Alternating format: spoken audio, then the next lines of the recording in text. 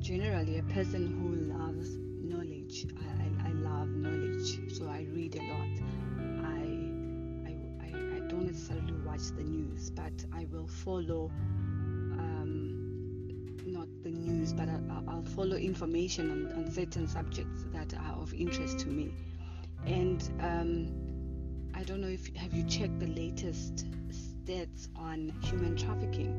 Human trafficking is the modern slavery, and one of the things that I know that is done, that I've read about in terms of what is happening in human trafficking, and it's bringing in billions actually of dollars. Actually right now human trafficking makes more money than any other type of whatever that is happening in the world.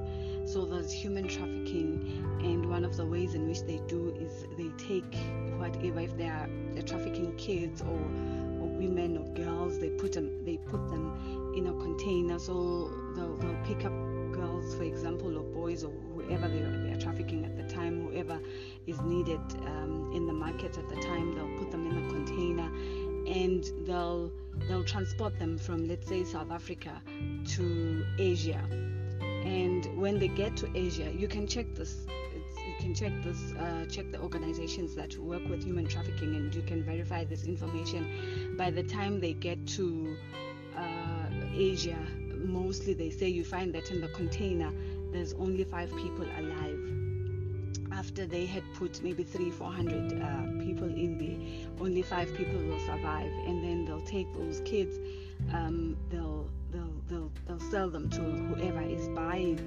And after those children have been used by whoever was buying them, then what they'll do is they'll then throw them into the sea after some time, when you are not, when no one is buying you because you've been overused. They throw into the sea, you're eaten by sharks.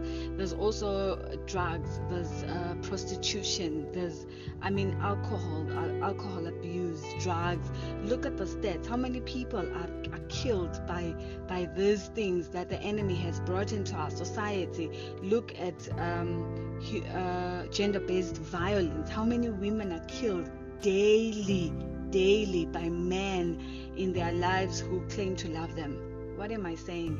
I'm saying, so what is different about COVID-19? How many people, if you can put the stats side by side of people that have been killed by coronavirus since November last year when it came out from China, look at the stats. You will see that coronavirus has not killed more people than all the things that we've been dealing with and conquering all this time, all those years. The only difference with coronavirus is that we've been told to be scared. And the Bible in Genesis says, who told you? Who told you? To me, the Holy Spirit was asking me, what exactly are you praying for? Are you praying against coronavirus? Why? What are we supposed to be praying for as a church right now? Are we supposed to be praying against coronavirus? Are we supposed to be praying like we're going into our prayers and we're saying, Father, in the name of Jesus, I speak against coronavirus? What are we supposed to be praying for? And that's not wrong. We can do that. There's nothing wrong with that. But I just want to bring it to you that every time that we are faced with something in our lives, what we pray for is for strength to arise in the inside of us. Because once strength arises from the inside of us, then even our prayers against whatever has come against our lives is from a different platform. It's from victory. It's no longer from, oh, we're so scared of you, please just go away. Because right now some people are praying from that place of victory, but some of us are praying from, can you please just go away, I'm just so scared, I'm praying because I don't want to be the next victim of this coronavirus. And it's time for us to arise and begin to pray and say, Lord, let strength arise from the inside of us. Let strength arise from the inside of every child of God.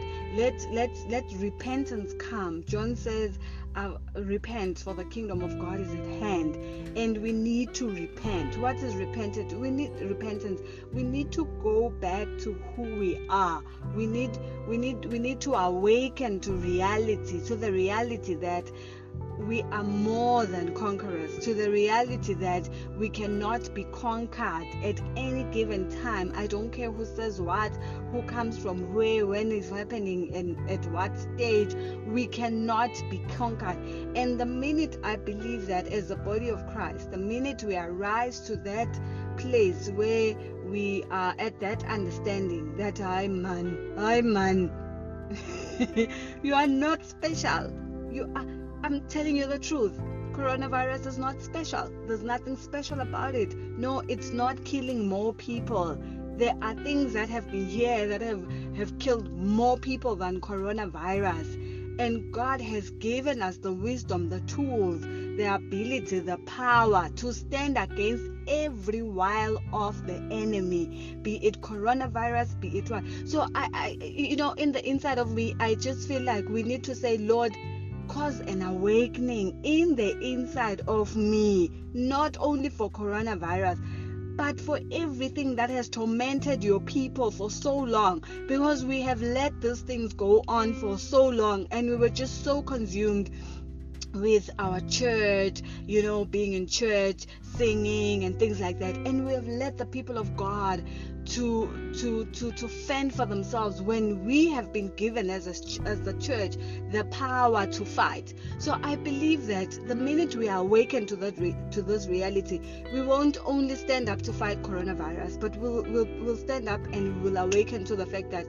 coronavirus is nothing. There are other things that we have let. It's like when you've left someone to look after your property, and then that person just doesn't do it.